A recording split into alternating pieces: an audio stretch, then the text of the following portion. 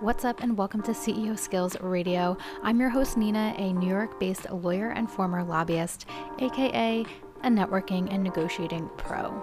A few years ago, I left my high-powered lobbying firm to travel the world and start my own company, and along the way, I met a lot of fellow entrepreneurs who had no access to legal protections and no information about the traditional skills you need to create a scalable and sustainable business. So join me each week as we talk about these CEO skills, focusing on 5 different departments that you need to build a solid business foundation for your coaching or consulting company, such as your marketing, your sales department, your admin, your legal, financial, your systems, your operations, and last but not least, your team and community leadership. I know it sounds overwhelming, but don't worry, I will help you stay organized, I promise. So let's dive in to talk about one of these topics in depth.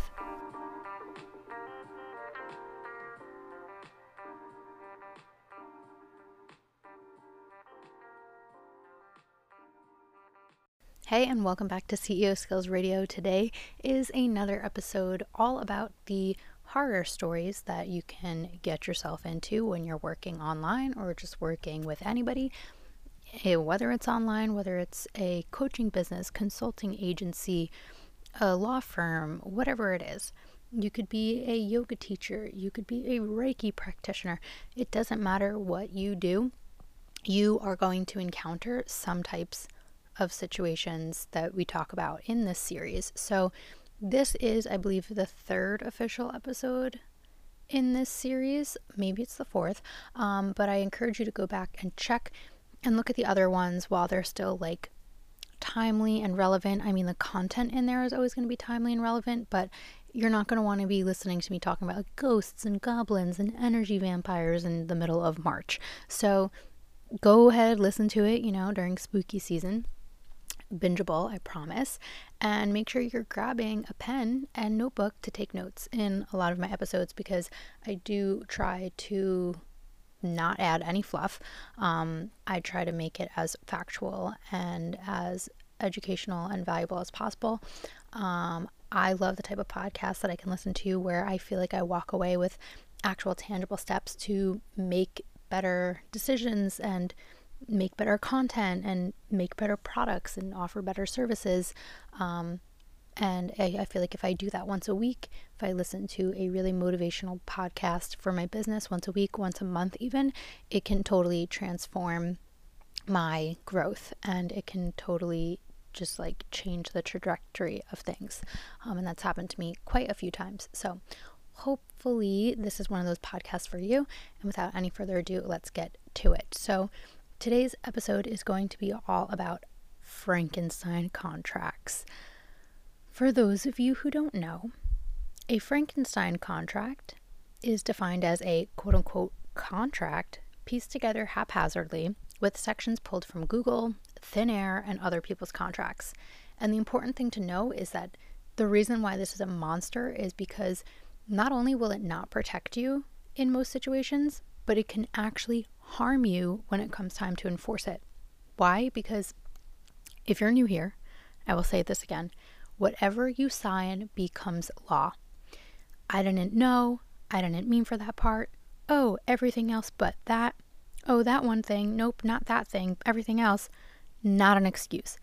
Whatever you sign becomes law. So if you have this contract and in the contract, it has this whole section about how people can get refunds, you can't just turn around and say, oh, nope, I didn't mean that to be in there, no refunds. If in the contract you have this whole section about disclaimers or, anything else, like you can't just say, oh, no, didn't mean that, right? And similarly, it's not what's in your contract that's usually the problem. It's what's not in there that comes back to bite you right in the butt. So that's the issue when people try to just say, oh, well, I know, I'm just going to make my own contract. It's not what's in the contract, because usually the things that you are putting in there, number one, like, yeah, they might be good ideas, but there's a certain way that you need to write them so that it's not vague and that exactly what you mean is what it says. So that's number one. And number two is that, like, you need to all of the situations, like all of the what ifs, all of the, okay, if this, then that, if this, then that, if not this, then that, if not this, then not that, if this, then not that, all of those like logical equations that follow need to be in the contract or be reasonably interpreted from there. And like, if you're not confident on how to write like that, then it's not a good idea for you to write your own contracts, because legal writing is technical writing. I grew up as a writer. I was always a creative writer. I always did really good on my essays in school, college. Like, I was a philosophy major. Like, I had like a 4.0 GPA. Like, all this shit, right? I was like, oh, I know how to write. I know how to write. I know how to write. No. I get to law school, and my very first semester of law school in my legal writing class, I handed my first like persuasive memo, because you also have to know like why you're writing. Are you writing to persuade someone? Are you writing objectively to be clear and matter of fact? Are you writing like what's the purpose of your writing, right? To summarize something? What's the purpose? And a contract is not persuasive writing, okay? You're not trying to persuade anyone when you're writing a contract. You're supposed to be clear and no emotions. And I handed in, like, I remember my first persuasive motion or something. And I can't even tell you, my teacher used one of those pens that had like all 4 of the colors on the pens, because there was that many notes and whole fucking pages crossed out. And then she had a highlighter where she would like highlight something, write on a star. You'd have to flip over the page, and on the back of the page she would continue her critiques of my fucking thing. And like, I sobbed. And she had to say, like, she was so matter of fact. She was awesome. She was one of my favorite mentors ever. Like, it was not personal. She was just like, you're a 22-year-old undergrad. Like, meanwhile, I was 22 years old in my first year of law school, but she would always call us like inexperienced workers, because we just went from college to law school. You know, she kind of not looked down on us, but she's like, well, you just don't know as much as the people who've had whole careers or whatever before.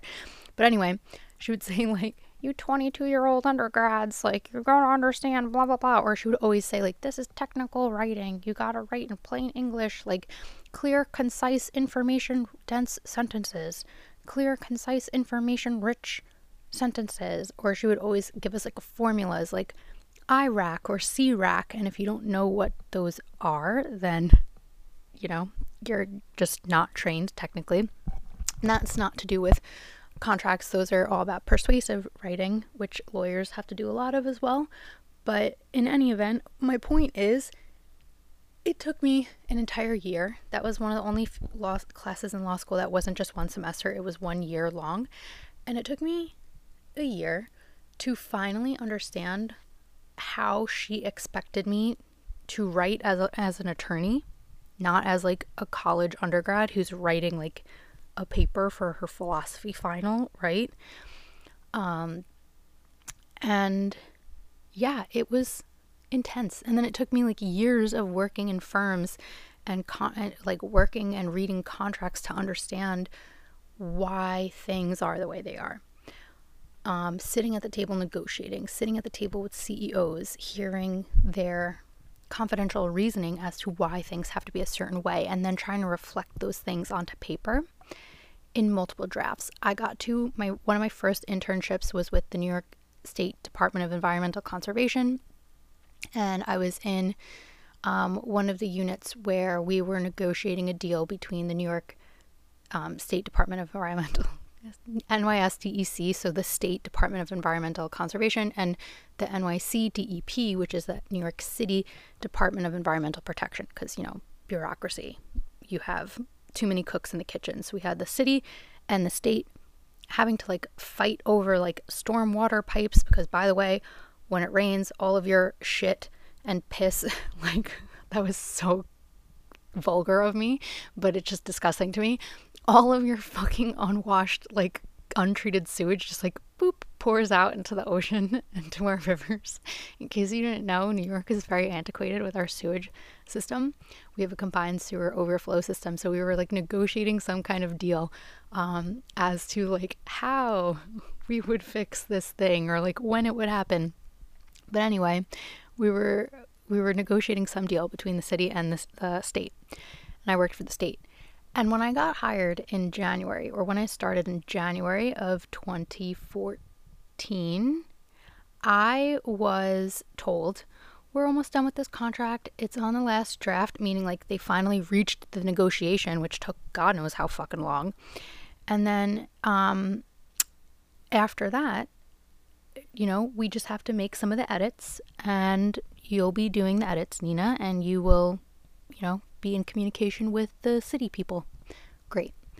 When I tell you that the entire 6 months of my internship there, we were still going back and forth, writing that contract about, oh, this should be a semicolon. Oh, no, you shouldn't write it like this. It has a different meaning than if you write it not this or that.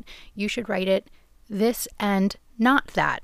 So literally arguing over semantics, literally arguing over diction, literally every single fucking period, sentence structure, the use of something saying no or not, like the negative or the positive version of how you're writing the sentence, like whether you can use bullet points.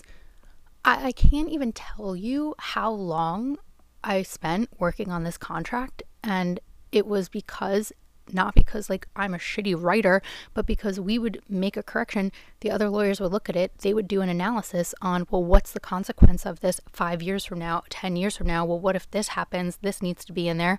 And they would come back and they would say, we need to change the sentence because whatever you sign becomes law. And you have to be very clear about the intent of everything that you're doing and what you're putting in the contract, because if that's applying to you for, even if it's just 1 month or 1 year or however long it is, one day you're going to have tens of thousands of dollars on the line. It's not just going to be a $1,000 thing or a $500 thing. And so you need to start acting like you are as big as you want to be, because you can't start trying to learn. There's not going to be a course on how to negotiate your dream $100,000 deal when you're at the point in your business when you're able to make a $100,000 deal. Like, you need to get to that point. There's no substitute for experience. There's no substitute for putting in the work to learn how to make better business decisions, to learn how to assess risks and things like that, right? So you need to start to think this way.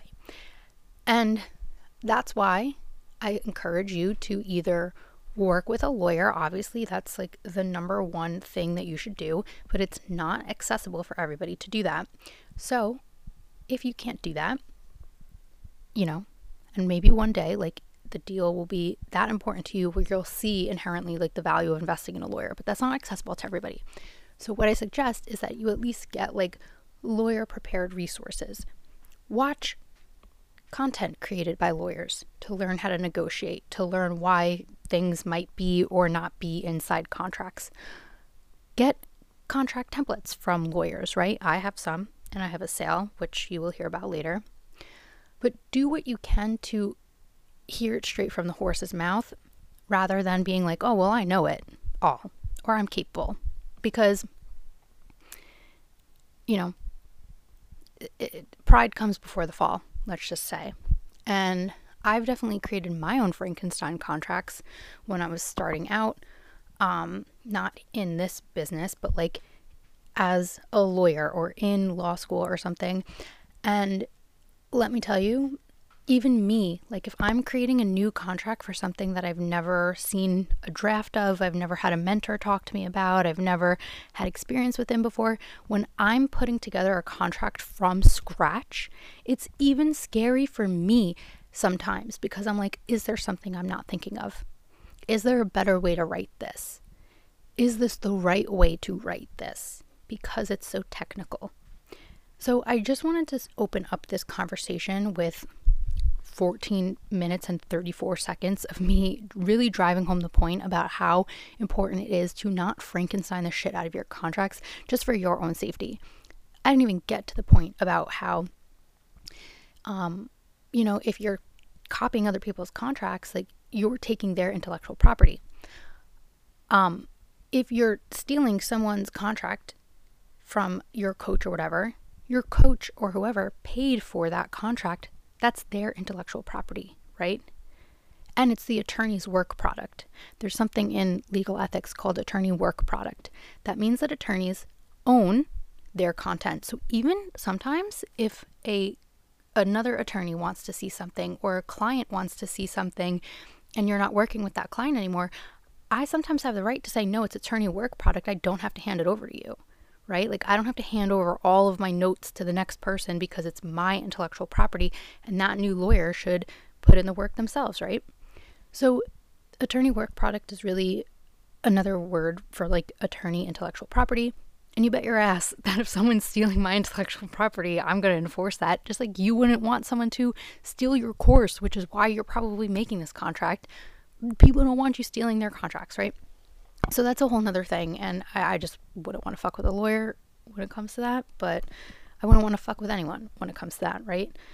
You know, that stuff comes around. So there's also that big component as well. So not only should you not write things from scratch, but your coach shouldn't be handing out contracts unless they're authorized to. And you shouldn't be taking them. I don't think anyone here would be, because I feel like everyone who listens to this podcast is growth oriented and ethics oriented. So I'm not like saying you. When I say you, I'm just saying like you. It's probably the wrong word to use, but when I say you, I mean like some of the jerks out there on the internet, right? But anyway, that's Frankenstein contracts. So let's talk about what could happen like if you use a Frankenstein contract. Here's some horror stories. So number one, you could be caught in a never-ending contract to do all their dirty work. I call this the spooky scope of work. Without a proper scope of work, you could be putting yourself on the hook to do more than what you bargained for. So what does this mean? The scope of work is like the section that most people do feel confident to talk about. Like, I'm going to give you this many drafts, or I'm going to have 4 Zoom calls with you, or I'm going to do your copy for your welcome sequence, right? So here's some tips. Make sure that things are not too general. Instead of saying quote unquote business mentorship services or quote unquote marketing services, explain what the fuck that means. Business mentorship services. So does that mean that if I decide to go and have a meeting with an investor and, I'm going to go into this crazy transaction with an investor that involves promissory notes and collateral, putting my house up as collateral and all these other fancy words, that you're going to be there to mentor me through that? What does mentor mean? Are you going to show up to the calls with me? Are you going to get on a plane and fly to New York and put on a suit and come with me to the meeting? Like, what does it mean? Are you going to negotiate for me? Or are you just going to get on a Zoom call with me and tell me if I should do that or not? Right? What are you going to do? Marketing services. Are you my social media manager? Or are you just helping me create like an outline for my launch strategy? Are you going to actually create graphics on Canva for me?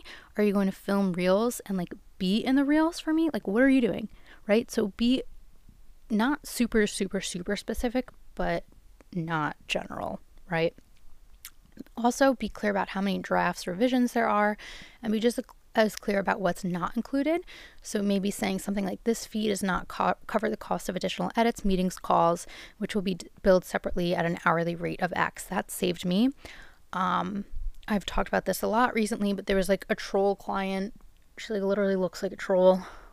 But anyway, she wanted me to do all these edits to this thing, and I sent her a screenshot of the contract she signed and the sales page that said like, this rate does not include any edits or revisions. And she didn't like that. And I was like, well, that's what she signed. Like, I don't know what to tell you. And then she was fighting with me about like, well, everything we talked about on the call has to be included in the contract. And if it's not, then you have, we reserve the right to have you edit it without additional costs. And I was like, the fuck are you talking about? Like, do you think what do you think? I'm like an imbecile? Like, of course, if we talked about it, I'm going to put it in the contract. Like, what do you think my job is? You think I half-ass things? Like, no, I took notes. I'm going to put it in the contract, right?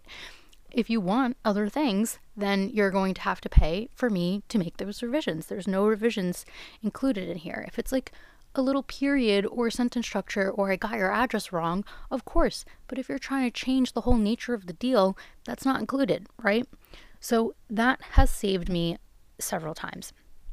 Not really saved me, because that was the only situation where I was just like, you know what, fuck you, here's a refund, I don't even care, because you were just like, she was just a troll. But In other situations, it's helped me pinpoint, like, hey, just so you know, because I've had other people try to make revisions to contracts like a month after I gave it to them. Like, they're looking through it finally, they're finally getting around to it, and they're like, oh, we actually decided this. And I'm like, okay, but that's it's like a totally separate relationship. It's a totally separate deal, totally separate contract. Like, that's not included in this original rate. And you know what happens? I either don't hear back from them, which is okay because our relationship is closed. My obligations are complete. I don't owe you anything anymore. Or they say, okay, how much would it cost? Okay, my hourly rate's $350. Great. Send me an invoice when you're done. Perfect. And it's never given me an issue, right? And if it does give me an issue and the person and I cannot get along and see eye to eye, then I just send them their money back and I send them on their way, because they're not all money is good money, right? So making sure that you have that in your scope of work is really important. And that's something that people tend to overlook in their first version of their Frankenstein contract. Number 2, you could be slapped with a lawsuit or worse, sanctions from some government agency. Why? I call this one slimy disclaimers. A lot of us do things online in a gray area. Before there were life coaches, there were therapists. Before there was business coaches, there was lawyers and consultants. Before there was health coaches, there was doctors. And most of these businesses are regulated by the state. So what does this mean? Does it mean you're not allowed to be a life coach? Does it mean you're not allowed to be a health coach? No. But it means you need to be really, really, really, really, really, really, really clear about the nature of your relationship and how it's different from a doctor or a registered dietitian or a therapist or a lawyer, because if you are not only maybe on the hook for misleading this person, but you are also, and more importantly and more significantly, at risk of then having them tell whatever regulatory body there is and then getting, sanctions or a fine or a violation or something from the state. And that's a lot worse, in my opinion, than like getting sued from a person. Because if like, okay, so for example, in New York, if you are in hypnosis or NLP, listen up. And I have like a whole podcast episode on this. Like, one of my first ones from this podcast is, my word salad. One of my first episodes in this podcast is all about like NLP and hypnosis people, disclaimers, I think. But and I'll try to figure out what one that is in a second. But I've talked about this before. If you're in New York and like 25 other states, you are not allowed to call yourself a hypnotherapist. You are not allowed to say that you provide hypnotherapy. Why? Because therapists are a profession that is regulated by the Board of Education, like the Department of Education Professional Board or something. I forget like the exact names of the boards, but it's regulated by the state. The same people who regulate me for being a lawyer, they regulate therapists, right? So you have to apply, you have to like pay to get your license. Well, first of all, you have to go through all the proper schooling and tests and whatever. Then you need to apply and go through a background check and shit to get your license and pay money. And then you have to maintain that license. So every 2 years, I have to take like 36 hours or something of credits, and I have to like pay a fuck ton of money every year for these classes and like fill out this paperwork. I have to like basically like reapply every year. And then, I have to just do that until I die. So, therapists kind of have to do something similar, I would imagine. Accountants have to do something similar. Everybody who's licensed by the state, right? All these traditional professions. That's why you see a lot of therapists trying to become life coaches so they don't have to do all of that anymore. A lot of lawyers doing things like selling contract templates because it doesn't involve necessarily all of the legal analysis, right? You have a lot of registered dietitians becoming health coaches because they're like, it's too much with all these regulations. But it's only a matter of time before these regulatory agencies catch up and wake up to what the fuck people are doing and how much money that they're making online. So every time someone's bragging about how they're a life coach or this or that and they made all this money, I'm just like waiting for the day that this culmination of data is going to be presented to the state lawmakers from the lobbyists for doctors and lawyers and therapists and saying these people are making so much money and the state is not regulating them and they're harming people and they're not using disclaimers and they're not using right contracts and it's bad for the consumer and people are dying and blah blah blah blah, and then boom, we're all going to be regulated. We're going to have to turn over a lot of our money to wherever we're from. No more online international business. Like, you're in New York, you can only help people in New York. You're in California, you can only help people in California. And here's going back to the whole therapist thing.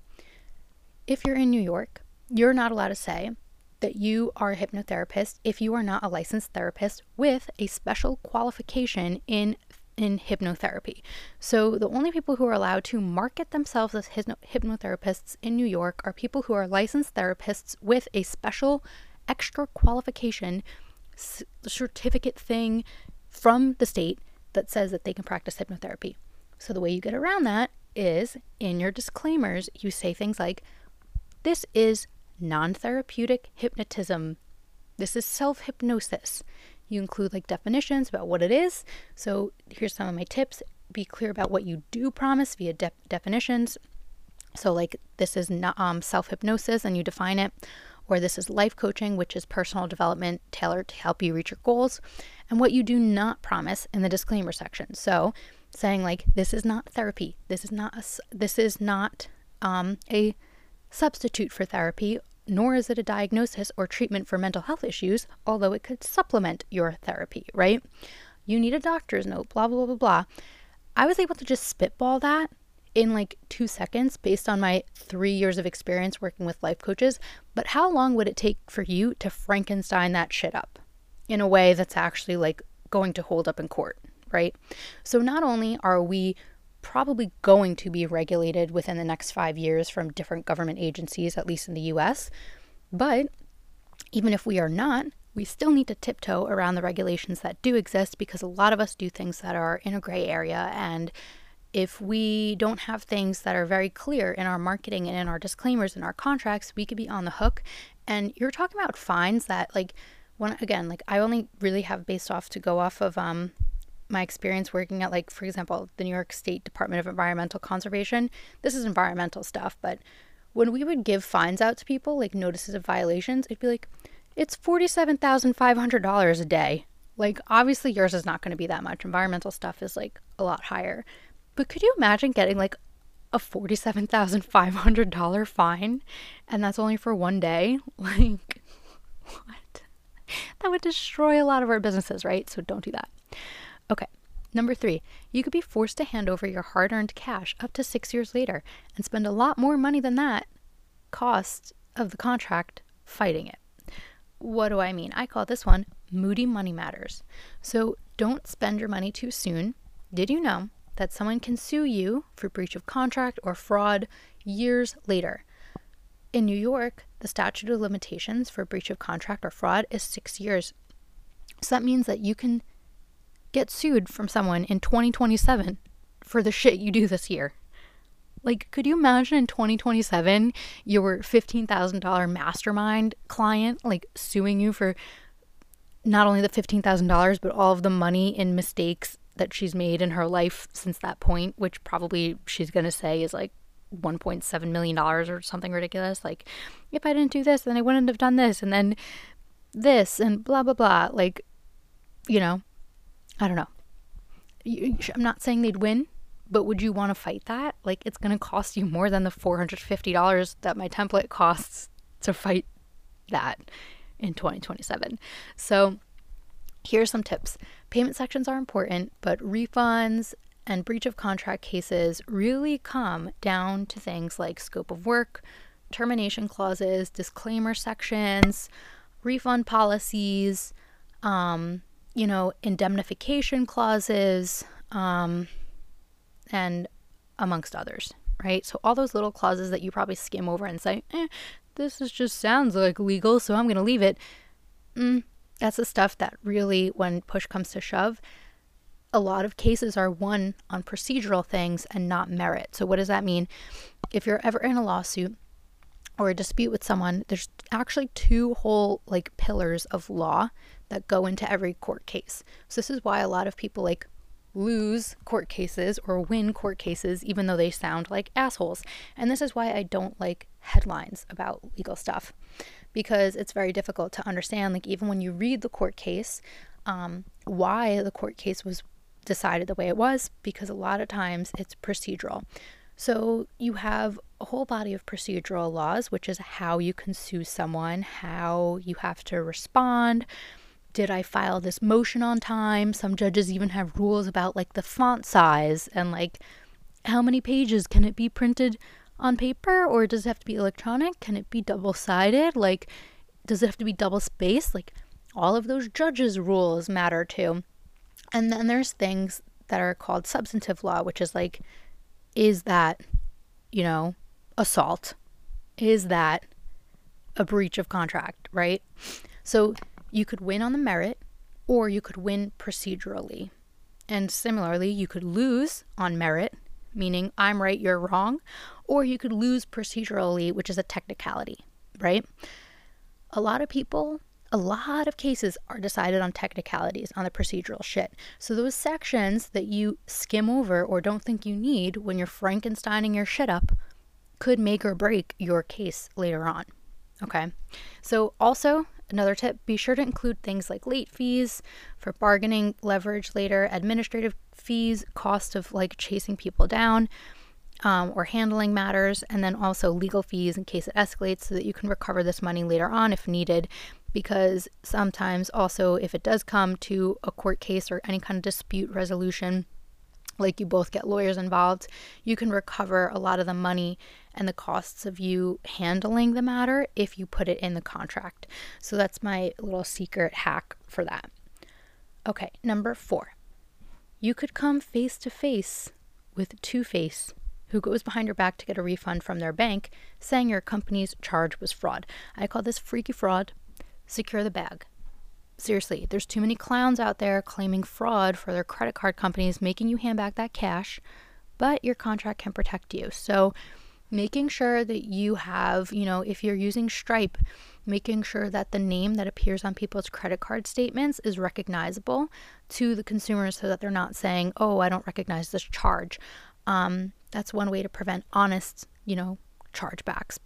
I've done that before. One time, HelloSign, like, I forgot I signed up for the free trial, like what day I signed up for it. So then when the charge came like a month later, my bank flagged it as fraud, or like, do you recognize this charge? And I was like, well, what does it say? And they're like, all it says is hello. And I was like, no, I don't know what the fuck, hello, $180? Fraud, scam, get it away. No, it was HelloSign, and it took me like 2.5 months to figure that out when they blocked my account and I couldn't get in to see any of my contracts. I was like, what the fuck? I was like, sorry, HelloSign. So making sure that, I accidentally reported it as fraud, even though it wasn't, because I didn't recognize the name on, the charge. So making sure that you have all that shit set up. But then also, there's people out there like me who, not like me, because I don't do this, but there's people out there like me who claim chargebacks, right? But they do it knowing that they paid for that thing. Now imagine it wasn't a subscription service to something like HelloSign. Imagine it was like a one-time workshop or a contract template that they could download. And then they're like, oh, fraud. You would have to prove to Stripe that they signed the contract, that like what your refund policy is, all these other things. And so you need a contract that's not Frankenstein the fuck up to win that case. Because guess what? If you lose that, not only do you lose the money, you lose your product, but you also get charged $15 from Stripe. That's like the salt on the wound that really pissed me off, right? So don't do that. Here's some tips. Your payment section must authorize you to charge their credit card multiple times for payment plans. That's a big one. And your contract must include a clear refund policy and rationale for no refunds. So I say things like, due to the immediate nature of delivery or the downloadable nature of the goods. Again, these are things that I'm just spitballing in 2 seconds, but how long would it take you for you to word that? Because this used to not be in my contract templates. I used to have a whole section for if there are refunds, but I didn't have anything written out for like, no refunds. And I can't even tell you how many questions I would get emailed from people like, how do I say that there's no refunds? And I'm like, see, this is why you don't Frankenstein your contracts. I'm proud of you people. I'm proud of you for asking me. So I added language for how to say no refunds because it's not easy. It's not as easy as saying no refunds. You have to know exactly the right way to word it so that it will uphold in court or uphold to Stripe or bank, whatever. Okay, last but not least, you could be caught in a mansion built on no man's land. Ghoulish governing law. That's the name of this little section. Without a governing law or a choice of law section, you could face an uphill battle to nowhere when it comes time to enforce your contract. What does this mean? Well, here's some tips. Most of us are involved in online international business, or at least business across several states. So you need to designate what laws apply. So if I'm in New York and you're in Dubai, what laws apply if there's an issue, right? You have to say. So my tip is to pick laws that will apply if there's any issues, the location most convenient to you, aka the jurisdiction. So for me, that's New York, because if I had to handle any kind of legal situation, I know the court system in New York, right? I know like the laws in New York. Obviously, I know lawyers in New York. I'm from New York. My address is here. My principal place of business is here. I have minimum contacts here. And if all of these words are foreign to you, then you should not be writing your own contracts, okay? These are all like procedural things. Like you have to have what's called minimum contacts in a certain place to sue them there. So I can't just decide to sue someone in Virginia unless I have what's called minimum contacts there, okay? Because there's forum shopping. So people try to pick the states to sue people where they think the laws are most favorable for them to win, but that's illegal. So you really have to, even these sections that people just gloss over are really important, and they have significant legal impact to make or break your case. And I would hate to see you lose on a technicality. And I would hate to see you ever get in a situation where you need to enforce your contract. But if you did, I would hope that you would have one of mine, or at least one from another lawyer that would actually uphold. Just be careful out there too, because there's a lot of lawyers who are coming out online but who don't come from a background in contracts. So just make sure that they also have experience in contracts and that they're not just getting someone's templates and reselling them.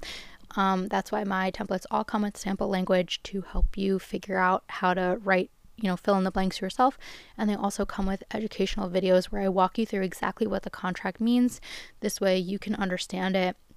And not only will you understand what my contract means, but if you're ever faced with a contract that you need to sign, maybe you'll learn something that will give you some background as to how that, paragraph or whatever would impact you in someone else's situation, right? So it helps you become a better business owner, make better business decisions. You could become more business savvy, and that's the goal, right? So if you got this far, thank you for listening. Thank you for being an open-minded, growth-oriented, business-savvy person. And just a reminder that I'm having my 11/11 sale. It's my 3rd anniversary of my contract template shop. In particular, my signature contract bundle where I have, it's called the Scale Your Business Bundle, where I have every single contract in my shop thrown in there. With every workbook niche specific. So if not only is there a one-on-one client contract, but there's a version for business coaches, a version for life coaches, a version with specific disclaimers for health coaches and fitness coaches, right?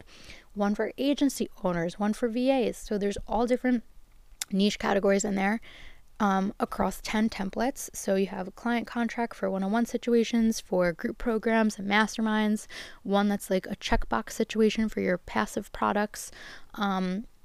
You have a collaboration contract in there for when you do your guest workshops. You have a podcast agreement in there that allows you to publish someone's voice and edit what they're saying so that you never get sued for defamation. You have a affiliate agreement, a joint venture agreement in there so you can partner with your friend and co-create a product and split profits and know how to treat your taxes and stuff. That will be very helpful for your accountant later on. You have an NDA, confidentiality agreement, and so many more things coming, like a retreat agreement, a membership agreement, a bunch of good things. So that's in the Scale Your Business Bundle. If you bought every single contract from a lawyer, it would be at least $1,000 each, right? If you bought all those contracts individually in my shop, they'd be anywhere from $350 to $450 each, bringing the total for that package to $3,500. Normally that bundle is $1,350. It's on sale, celebrating my anniversary, the 11/11 sale, for $777. So use the code 1111 to get every contract in my shop for $777, all the videos, plus as a bonus you get my contracts crash course, giving you more negotiation tips and information about what contracts to use when. And then you also get my legal workshop about, it's called Act Like a CEO, so it will have information about like LLCs and your business bank accounts and a little bit about trademarks, and so much more. Everything that I create, I add in there. Any kind of legal resource I create, I add into that bundle. So you get access, if you get it now.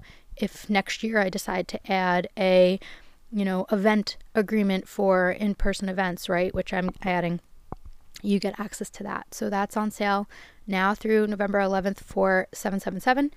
If you're like, no, I only need a couple of contracts or I just need one, then you can use the code Nina for 50% off of any individual contract. All this information is going to be in the description, the show notes. So thank you for being here. It's been a really wild last 3 years of this sale. This day is very special to me, so this is the lowest price that I offer the contracts for, because it is such a special day for me. I consider it like my business birthday, even though I was in business for like a year before this, or even if maybe more than a year, but I was kind of like still finding my footing, and I didn't have my signature bundle idea. So thank you for being here. Thanks for listening. And as always, if you have any questions or suggestions for what episodes to create next, I'm happy to hear your feedback. You can leave a review on iTunes, or you can just email me. My contact info is in the show notes as well. So I'll see you in the next one, and be safe out there.